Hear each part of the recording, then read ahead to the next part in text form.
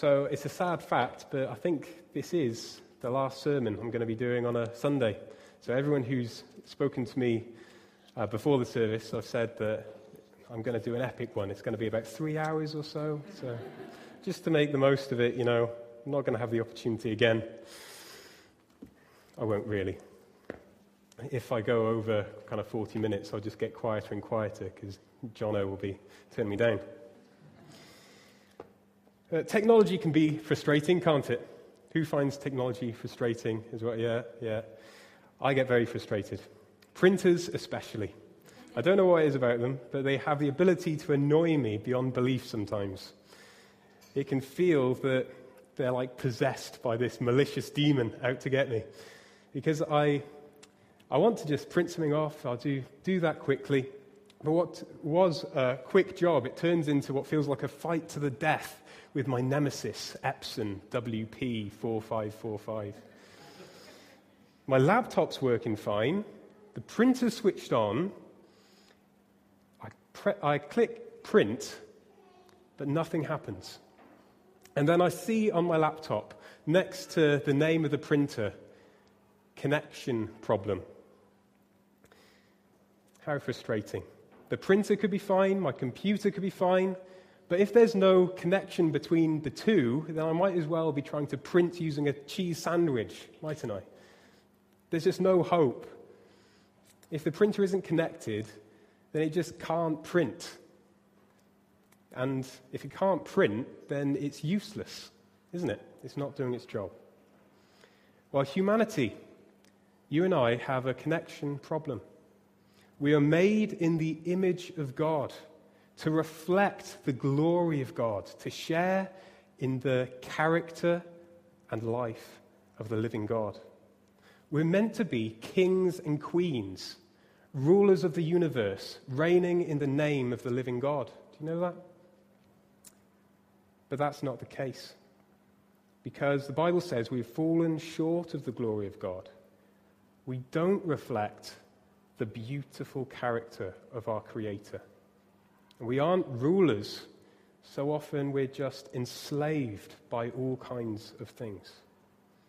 And the reason is we have a connection problem. Now, this is the last in the series of these I am statements of Jesus. And we've seen through this series how Jesus says emphatically that he is it. He's the source of life. He is the eternal God, Yahweh, the I am. He's become man to rescue his people from their sin. We've seen how he says he's the bread of life offered to satisfy the hungry souls. He's the light of the world, come to conquer the darkness. He's the good shepherd who lays down his life for the sheep, but is risen from the dead to always and forever care and protect them. He's the way for the lost. He's truth for those who've believed a pack of lies. He's the resurrection and the life for the spiritually dead.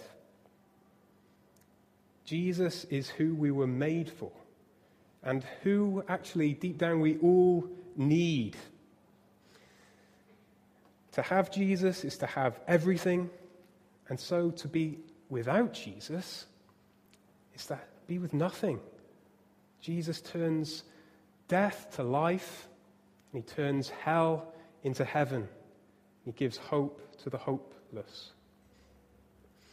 Because it's all about Jesus, we need to know, how do we relate to him?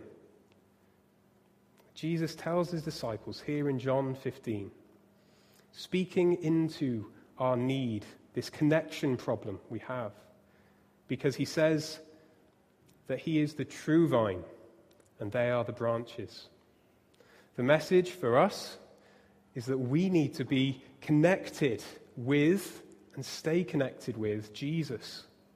That's what it's all about. That's what all of this has been leading up to.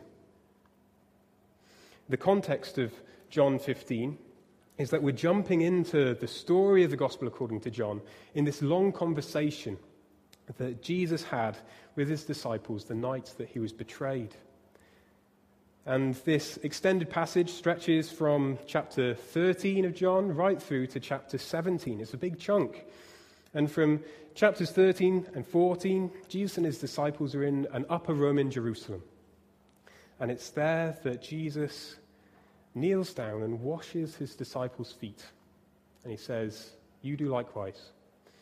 And we know from the other gospel accounts that this is where the Lord Jesus instituted the Lord's Supper. It's also where he told his disciples plainly that he would be betrayed and murdered, and that they all would fall away from him. But Jesus comforts them by asserting that all that will take place, though horrible it is, it's planned and it has a purpose, and that he says he is the way, the truth, and the life. He also gives them the promise of the coming Holy Spirit. And then at the end of chapter 14, when all this had taken place, Jesus says to his disciples, "Come now, let us leave." And so, though John doesn't say explicitly where Jesus and his disciples are in John chapter 15, it is pretty likely that they had come out of the upper room. They passed silently through the streets of Jerusalem, and so found themselves some secluded spot on the slopes of Mount of Olives, leading to the valley of the Kidron. And there, surrounded by his little band of disciples, it's there that he sees this beautiful picture of himself and his followers. In the vineyard, in the olive groves, he sees a vine. And he tells his disciples, "You know what? I am the true vine, and my Father is the gardener." I'd like us to consider the three parts of this picture: the vine, the branches, and the gardener. Firstly, the vine. Jesus describes himself as the vine. He is the vibrant and flourishing source of life, like how we've looked at in the other I am statements. He's the one full of the Spirit of life without measure, as though it's sap, the life-giving sap of the vine. In the Old Testament, the image of a vine is used repetitively, and it's to describe the people of Israel. But it's pretty much always to say that though they may look on the surface of it like they've got spiritual life in them, that they're spiritually healthy, God uses it to say, actually, you're spiritually barren. You've got no life in you. And it's in contrast to this that Jesus says that he is the true vine. He's the fruitful vine. He's the man who's described in Psalm 1, who is like a tree planted by streams of water that yields its fruit in its season, and its leaf does not wither. In all that he does, he prospers. And it's this vine that flourishes and is fruitful, that the gardener cares for. Secondly, the branches. Jesus says to his disciples that they are the branches of the vine. It's an amazing and beautiful statement. Because if you look at an olive vine, you can't tell where the vine stops and the branch begins. They're part of each other. They're different parts of one being. And Jesus uses this image to explain the deep, intimate union that's between Jesus and his sinful followers. It gives so much honor, doesn't it, to the followers of Jesus. It's to literally to become part of who Jesus is. So often, when we think of God, we just want God to give us stuff, or at least that's what I can lapse into. Maybe we think, God, I want a new car, I want better health, I need more money. Or maybe we phrase it in kind of spiritual stuff. We want assurance or joy. However, Jesus doesn't give us stuff that we want. He gives us what we need. He offers himself, and for us to be joined with him. Imagine a poor beggar woman coming to a great king. And she comes to this great king and says, "Lord, I need more money. I need clothes. I need more food."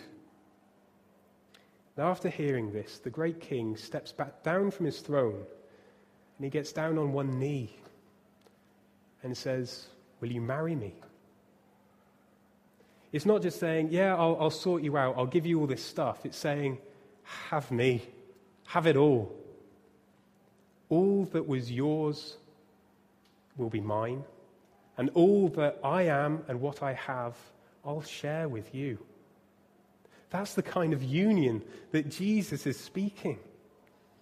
So Jesus isn't this distant God who's aloof from humanity, who just flings stuff like forgiveness and peace and joy and things like that.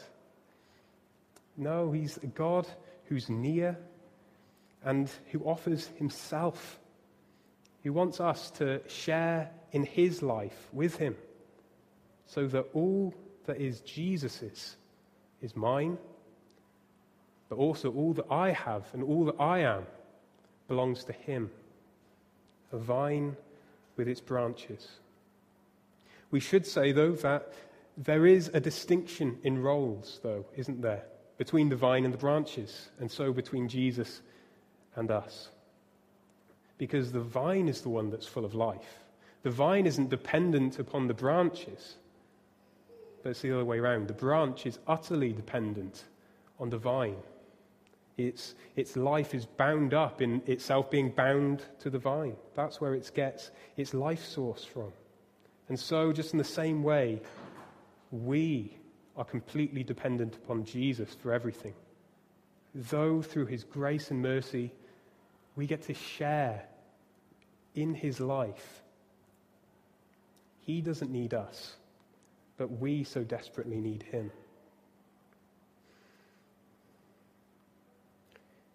So much so that Jesus says that apart from me, you can do nothing. And thirdly, the gardener. The gardener in this picture is God the Father, who looks after the vine. Just how the branches are utterly dependent on the vine, so think about it.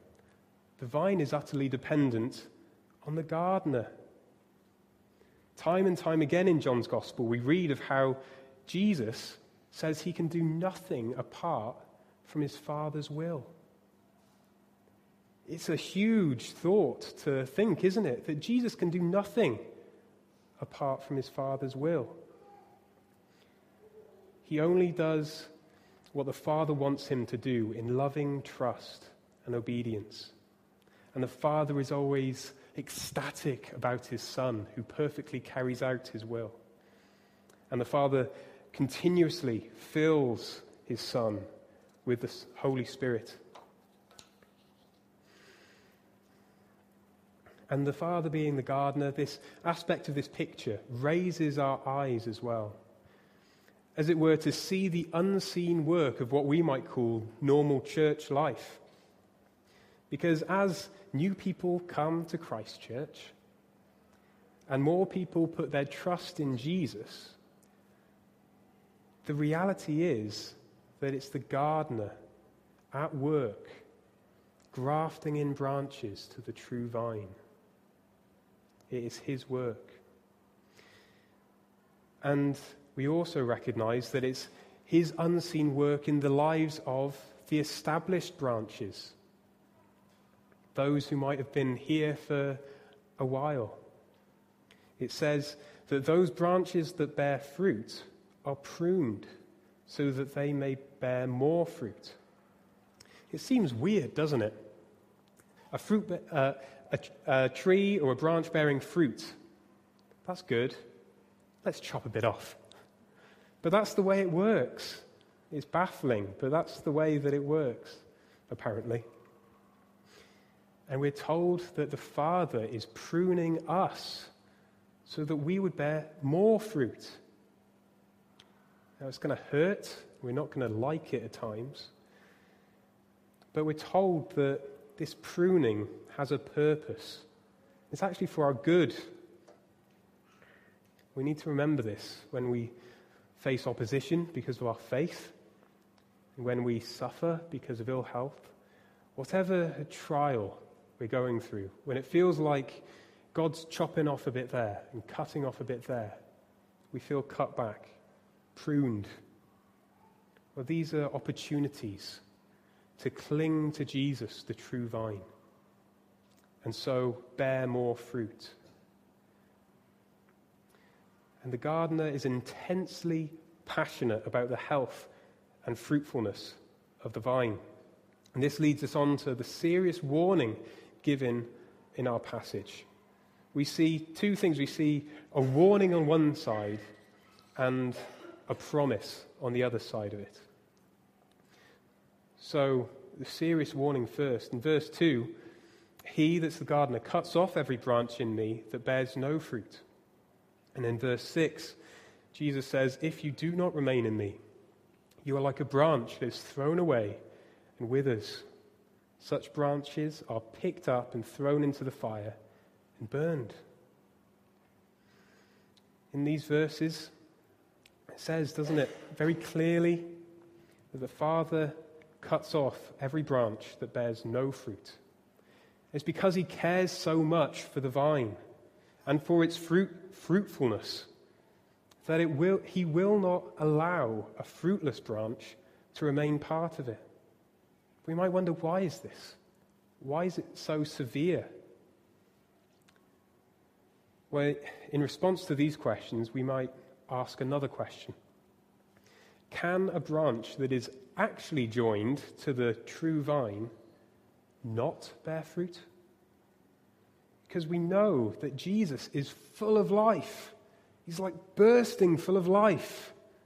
And so to be connected to him, how can you not flourish in that environment if you truly are connected to him? John Calvin, an old guy who's in glory now, commented on this passage saying, can any who is ingrafted into Christ be without fruit? I answer, many are supposed to be in the vine according to the opinion of men who actually have no root in the vine. So we see this is a serious warning against pretenders, those who appear on the outside to be part of the true vine. But actually, there's no vital link between the two. And so, it's a fruitless branch.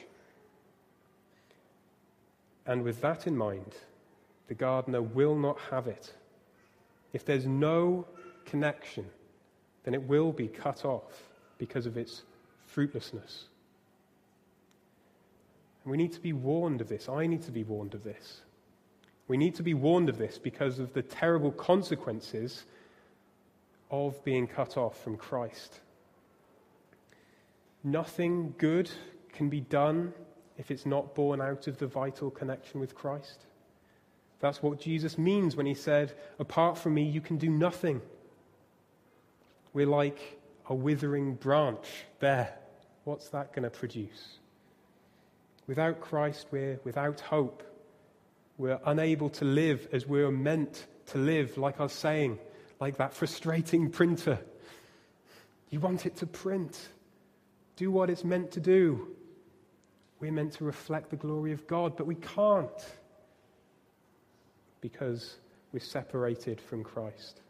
But furthermore, by being cut off from the source of life, of course, the branch will wither and die. It's straightforward. And it's frightening. But nonetheless, it's true. We see pictures of this all the time this time of the year. I was walking on the road outside of Escape the other day, and I admired all this grass that had grown up, this kind of wild grass on the little hill. And it's not often that you see actually how beautiful the grass is when it grows and flowers, where you just usually just tread on it and don't give a thought. And I admired it. I took notice of it. And the next day, I walked past the same spot, and a man had been over there with a lawnmower. He'd cut off all the grass, and he had piled it in to a big bag, gathered it together. And I came back the next day, and the bag was still there. And what was once beautiful now looked like straw. It had withered, it was dry, because it had been cut off from its life source. And this warning of judgment, Jesus is speaking here. It culminates in the fact that these dead branches are finally thrown into the fire.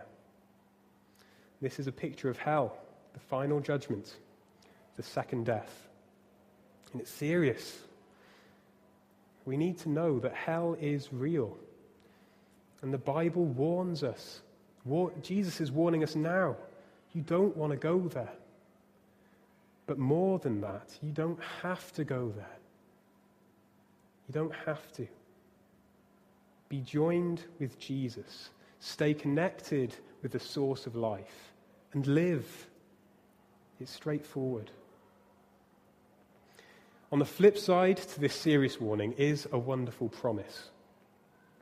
There's the promise of life if you're joined to the vine. Some people assume that a fulfilling life is found elsewhere than Jesus. It's crazy, isn't it? But they do.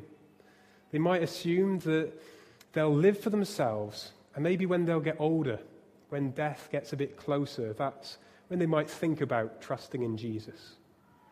But Jesus tells us that he's offering real life now. Apart from him, we wither spiritually.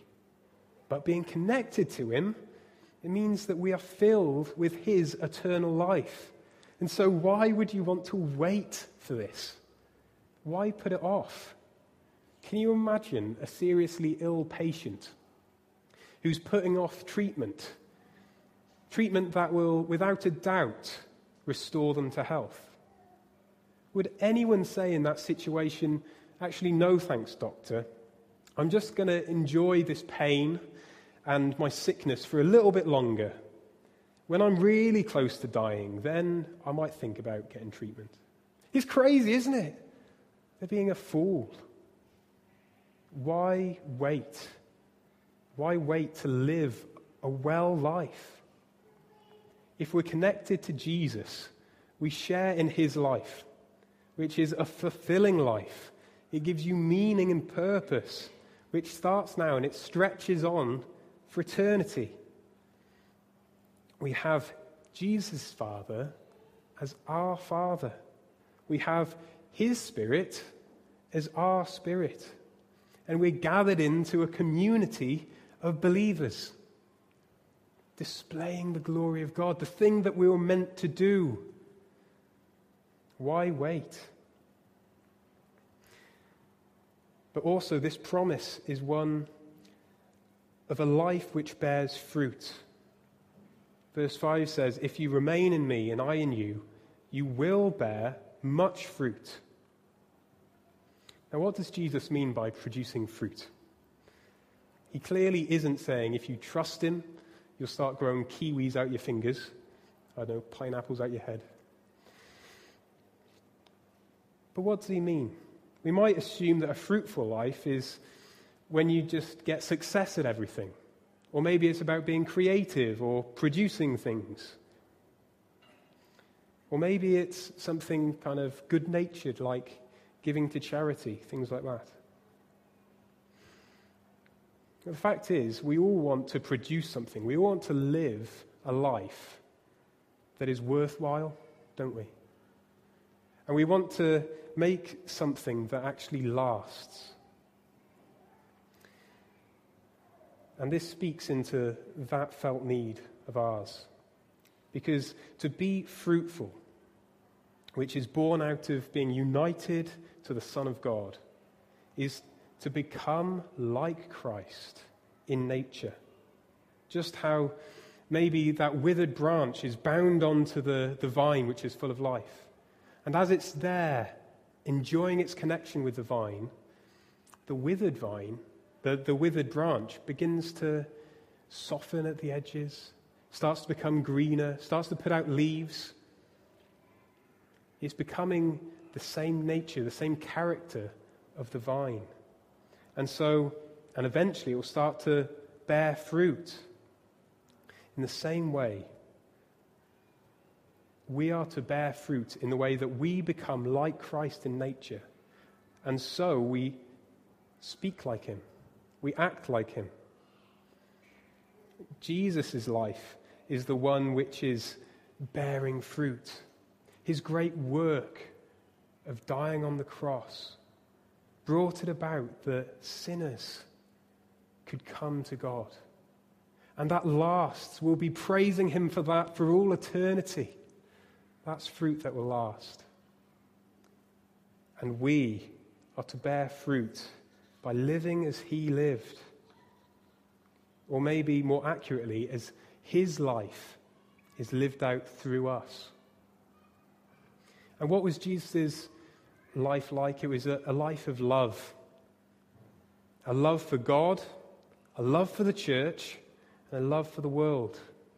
It sums up the whole law. All of what God wants us to do is to love. To bear fruit is, first of all, a transformation of our character so that we resemble Jesus. But then it is to act and speak. And so we sacrificially love other people. We display our love for God and our commitment to him.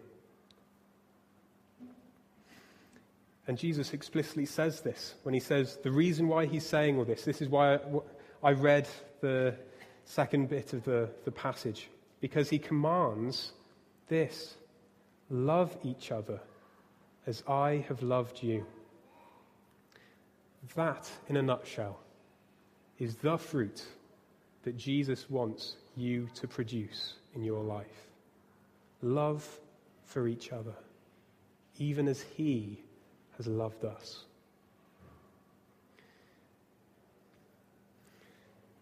Now, all this, we can't strain ourselves. We're not to think, well, that's not me. And so I need to try really hard to start living like this. That's not the message that Jesus is getting across. Because it's an organic process. Organic is a very middle-class term. I realized I was middle class when I signed up for a fruit and veg box with Ellie, which was organic. But that's the truth. We will display Jesus' life of love naturally, organically, as we're united to him. A pastor called Francis Chan puts it very well, and in a funny way, where he's saying, like, branches aren't meant to be stressed out about, I'm not being fruitful. I need to try really hard to be fruitful. Trying to pop out an apple. So I say apple really weirdly. An apple.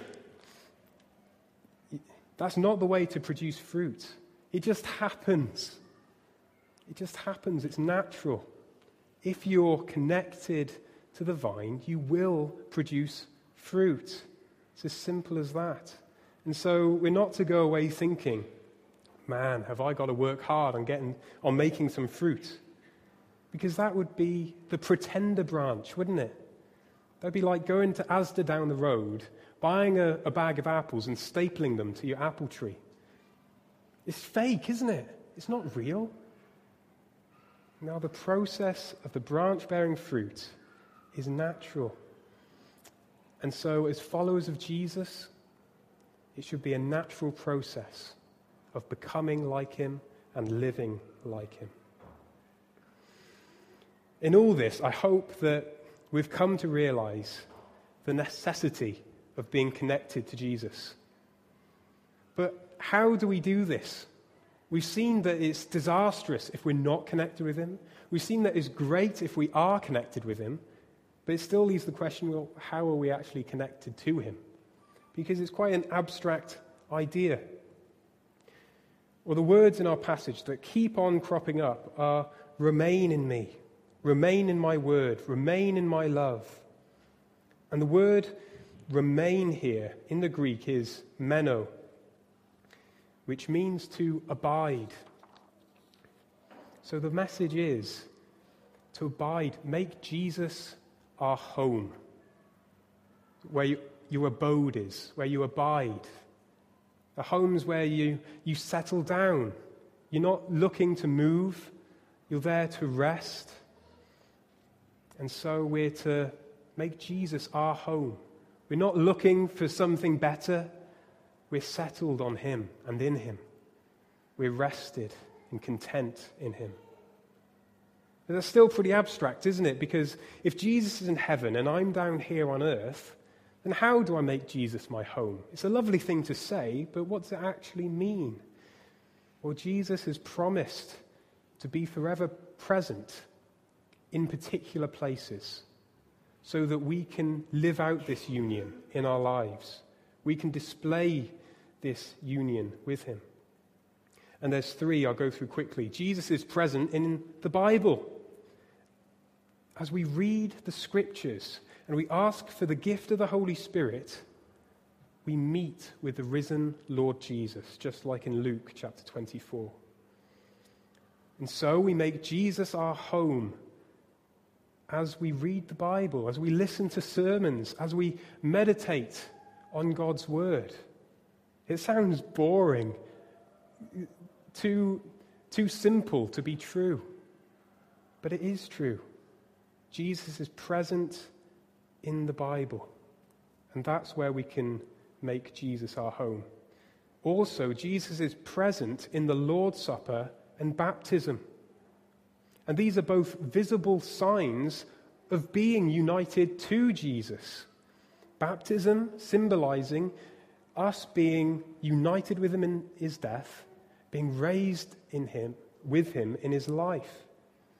And communion displaying how by us eating his body and by drinking his blood, we become part of the body of Christ, knit together in him. Just like the branches being united to the vine. And lastly, the third way is Jesus is present when believers are gathered, just like right now. We call the assembly of followers of Jesus the church. The church just means assembly. And so it's crucial to gather together with other followers of Jesus. It might come in different ways, but it's so key because Jesus has promised to be present when his people are gathered. And so in church, that's a way of making Jesus our home, being connected to him. And yet it is possible to read the Bible, to be baptized and take communion, come to church, and it's just to be an external thing. We don't abide in Christ by just going through the motions. And we know this because if it was just going through the motions, then Satan would be part of Jesus, because Satan knows the Bible very well, and yet he's not part of Christ. The people of Israel in the wilderness, they were part of the church, and yet they failed to trust Jesus, and so they were cut off. So we need to trust Jesus and obey him as we do all these things. It's no good just doing these external things, reading the Bible, going to church, the Lord's Supper, and baptism. They need to be joined with faith and obedience. As we do them, as we obey Jesus' command to love one another as he has loved us. I mean, that statement says that these things are absolutely necessary. We must go to church if we want to be part of the vine. For how can we love each other if we never meet up? Verse 9, Jesus tells us that he has shown his disciples exactly what it looks like to be united to him. This is mind-blowing. I love this part. I love this. because it's the same way that Jesus remains in his Father, the same way that Jesus is united to his Father, the Trinitarian relationship, so is it the same way that we remain in Jesus. Because he says that as he loves his Father, so he remains in his Father's love. And so as we obey Jesus by loving each other, we are abiding in Jesus. And just how Jesus is utterly dependent on his Father for all things, so we need to be utterly dependent on Jesus for all things, trusting him and obeying him. That's how we are to abide in him. So to close, without Jesus, we're useless. We're like that frustrating printer who just won't do what it's meant to do. But for a flourishing life, one with meaning that produces fruit that lasts, we need to be joined to the true vine. And as we do that, we're gathered as a people, and we're to display the glory of God by obeying Jesus' command to love one another, even as he has loved us.